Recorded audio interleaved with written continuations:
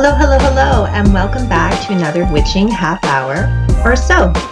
It's me, your host, Jody Ann. It's nice to see you, my little earbud Kevin. A few things before we kick off our episode today. I want to remind you that we are running a giveaway. That's right. It started on Inbook. And to enter, you need to go over to my Instagram, which is at Sprite Made Soaps.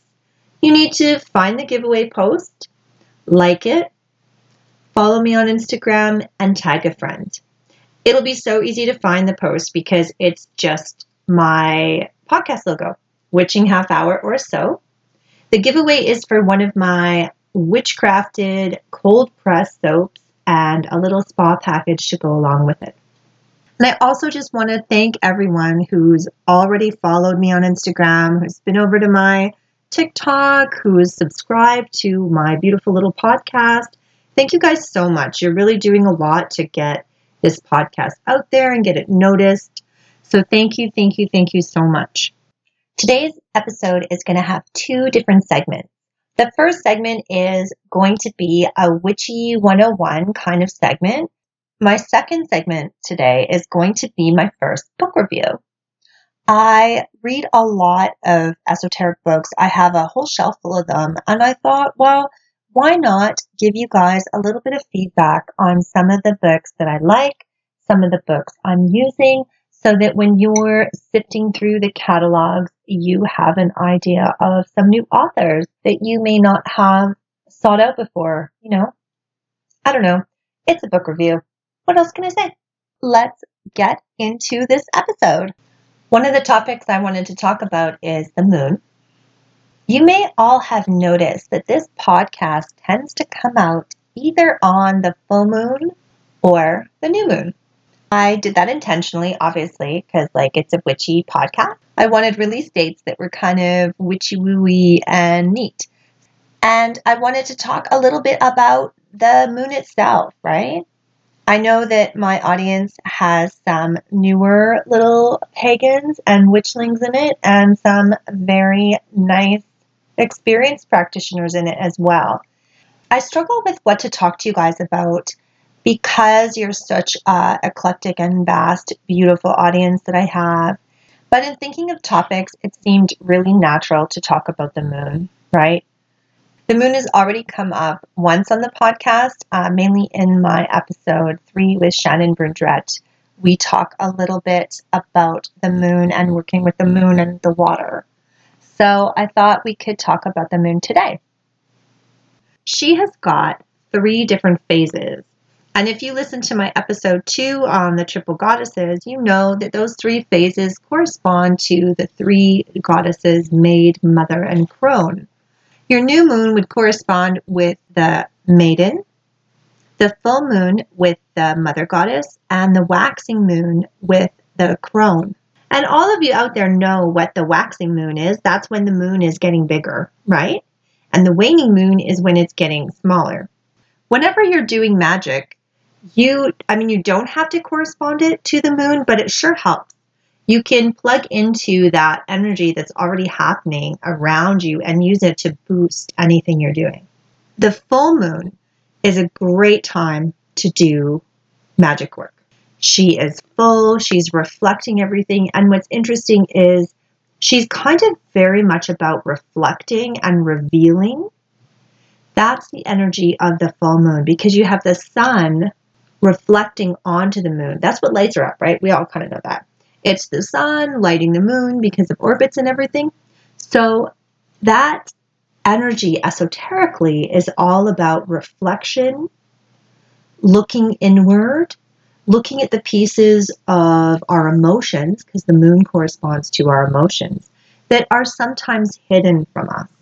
Reflecting on those pieces and then, honoring them. The full moon is a great time for gratitude work.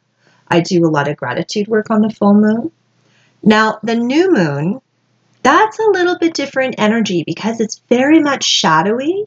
So I wouldn't recommend anyone really new to this path to do any work on the new moon. Your spells and your magic can be a little bit unpredictable if you're doing it on the new moon. If you're not used to harnessing the energy of the moon, that's a tricky one to deal with. You're better off going with that first sliver of light when you just first start to wax.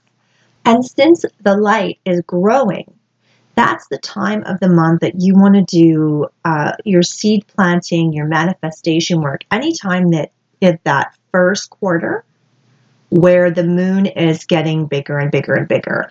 I find like 2 or 3 days after the actual new moon, when the moon is dark, that's the best time for that manifestation spell work. You just harness into that moon energy and you do your intention setting. Your waning moon, that's when your moon goes from full to little. That is a great time to do release work, right? As the moon is getting smaller, what you want to get rid of, what you're working on, your worry, your bad habit, whatever you want to do release work around, you can tap into that natural ebbing of energy and use that for your release work. And the last little thing I want to mention, this is something that not everyone is aware of. Now, the moon goes into this thing, well, regularly, not randomly, but quite regularly. And it's really good to check on it. The moon goes into what's called void of course. Now, what that means is relative to our position on Earth, because we know, right, like the sun never stops being the sun. The Earth never stops circling the sun, and the moon never stops circling the Earth. And they all go constantly in the same direction, right? But relative to our position on the Earth, it will look as though the moon is not moving or as though it's kind of retrograding or going backwards. It doesn't really look quite backwards the way that Mercury retrograde or Venus retrograde looks. However, it does go what is called void of course. During a moon void of course, it's really not a great idea to do any real work. You do not want to be casting your beautiful circles. You do not want to be calling in your patron goddesses and gods to bless and work with you. It just sends out really erratic, kind of stagnant-y energy. Will your spell not work? I don't know. I tend not to do the work on the void of course. And I don't really want to experiment with putting something out there and then tracking how terrible it goes. I do keep track of everything in my book of shadows and where the moon is and what it's doing. I don't have records from before I knew about the moon being void of course. If any of you are keeping really good records around your spell work and when you're casting it, see which ones work well and which ones don't, and maybe cross-reference that with a moon void of course chart. What do you think? Do you think that would be something you could do? If any of you does do that, maybe, you could post somewhere about that for us. You can drop me a line. I could read your email if you want. I don't know. Just throwing it out there to all my little earbud coven, because I'm here for us to all grow and work together, right? Okay. So the moon void, of course, try to avoid it. You end up basically with, I think, a spell void of course, right? Because it doesn't quite know where to go.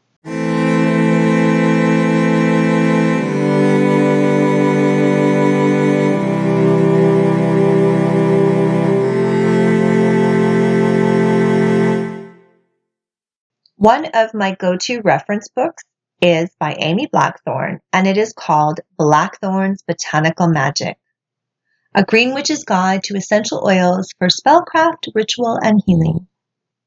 So, as you all know, I make soap, right? That's what the giveaway is about right now, too. And it's all under the name of Sprite Made Soaps. If you haven't entered the giveaway on my Instagram for a lovely spa package by me, pause this recording right now and go do that, because oh wait, okay.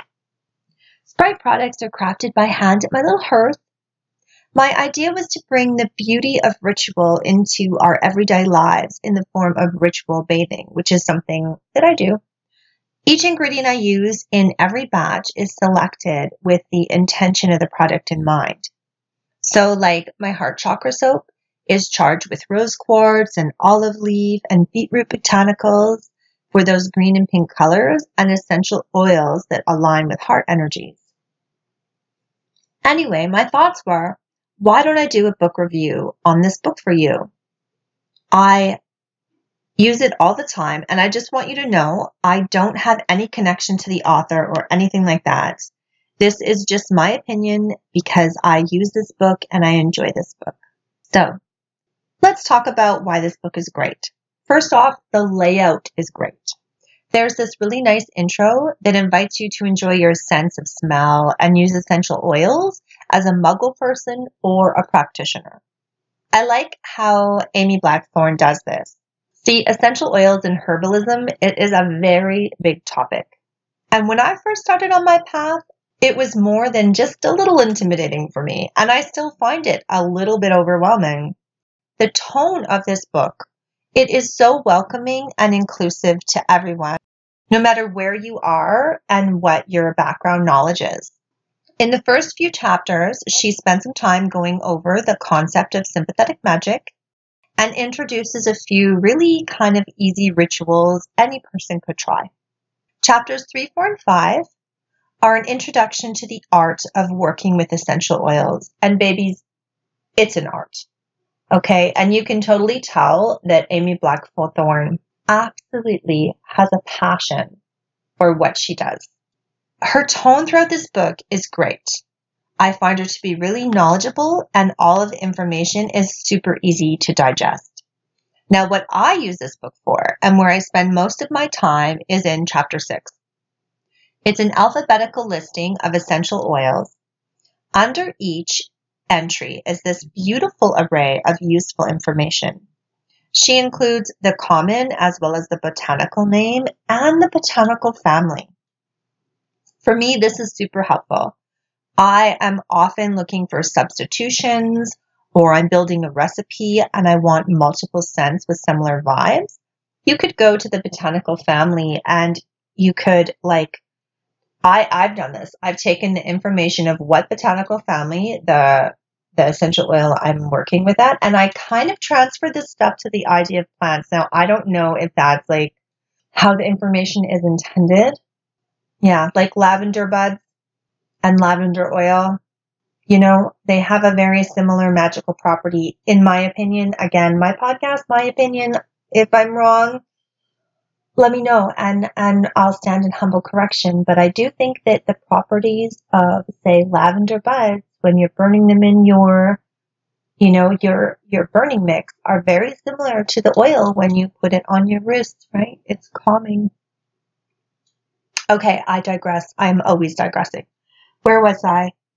Oh, yeah. So the botanical name is included, as well as the botanical family.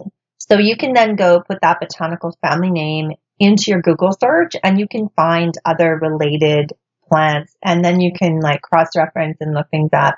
Now, see, I do this because I use this book as a reference book when I'm building spells, when I'm building bath products, soap products.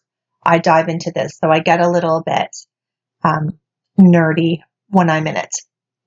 So the other thing she includes as well is physical information about the oil, like the scent, whether it's a top note or a base note, and the area of origin, where it comes from, how common it is, how difficult it would be to find. If you're a student of herbalism and aromatherapy, you could learn so much from the information Amy Blackthorne has included in this book. And then if you take it a step further and you are a student of esoteric practices, she includes a lot of other stuff as well that pertains to magical use. One of the things I am in love with is after she goes through the physical properties of the plants and the nerdy, sciencey stuff, she gets into the magical correspondences. Yes, she does. She lists all the planetary correspondence, the elements, deities associated with the oil, and then a little bit of lore on every plant. I love this part. I remember things so much better when they're in a story. So it's right there in there. She gives you the background of the plant, the story, and then you can kind of understand more the associations of the elements and how that relates to the plant. It's a great learning tool. And she peppers these recipes throughout chapter 6. So under each oil, there is a recipe for you, a little spell or an anointing oil or a blessing that you can use with that oil. A student of herbalism and aromatherapy can learn so much from all the information Amy has put in here. But then she's included all the esoteric stuff for us. Love it, love it, love it. Now, there are a few downfalls. Everything has its ups and downs. And in this book, what I would say is some of the herbs I want to look up are not in this. This is a basic compendium. It has a lot of common things in it, which is great because you could literally go to your pantry and find a lot of these things like pepper and cinnamon. You can also find them in a regular aromatherapy shop. You don't have to go to your wild and wonderful pagan shop. For me, though, that's the limit of this book. There are things that I would like to use, oils that I have in my collection of oils that are not listed. So for me, that's a bit of a bummer. Overall, though, the layout's very effective. You can look up everything alphabetically and go directly to that essential oil, or you can use the back reference. I didn't even mention the back reference. Oh my goodness, there's a reference at the back. It's like a recipe index. In it, it's like divided by what ails you. So are you looking for a blessing? Are you looking for mental focus? Are you looking for healing? Are you looking for banishing? Whatever your need is, it's listed there. It gives you the name of the oil blend or the little spell that's in there, and then the main ingredient, right? So then you can flip to that main ingredient and find that spell. It's great. Great little appendix. There's a couple other appendixes I didn't mention either. She's got like a glossary of botanical terms in there, a couple charts about photosensitive oils and oils you should avoid during pregnancy. Very important stuff. So, like I said, this is a great book. Lots of information. It's in nice bite-sized pieces that are super easy to digest. And it's really pretty too to look at because there's like little drawings and illustrations of the plants in there. I would say that on my scale of 1 to 5 broomsticks, I'm going to give this book a 4 out of 5 broomsticks. Yeah. I think it's a book that anyone new on the path, as well as a seasoned practitioner like me, could get a lot out of, especially if you do not have space in your head to study herbalism and need a reference book that's great and quick to use. Because like I said, that's what I use it for. So that is my book review on Amy Blackthorne's Botanical Magic, The Green Witch's Guide to Essential Oils for Spellcrafting, Ritual, and Healing. I think that's all I have to say. I don't think I have to give you the publisher. Yeah. Maybe in the show notes, I'll put a link to it somehow. I'll definitely take a picture of the cover and give that to you. And then maybe somehow I can link into Amy Blackthorne's page. So if you wanted to, you could buy it from her or her publisher. Right? Okay. I invite you to subscribe to this podcast. Please head on over to my YouTube channel. It is called Tarot Talks. I am on Instagram as Sprite Made Soaps. I am on TikTok as Sprite Made Soaps. You can find links to get a reading with me at www.jodiannepsychicmedium.com. It has links to all the things I'm doing as well. It's been lovely spending this time with you in your earbuds, my beautiful ones, and I hope to catch up with you soon. Feel free to message me, drop me a DM, hang out with me, give me some feedback. I'm really excited to be doing this, and I hope to see you soon for another witching half hour or so.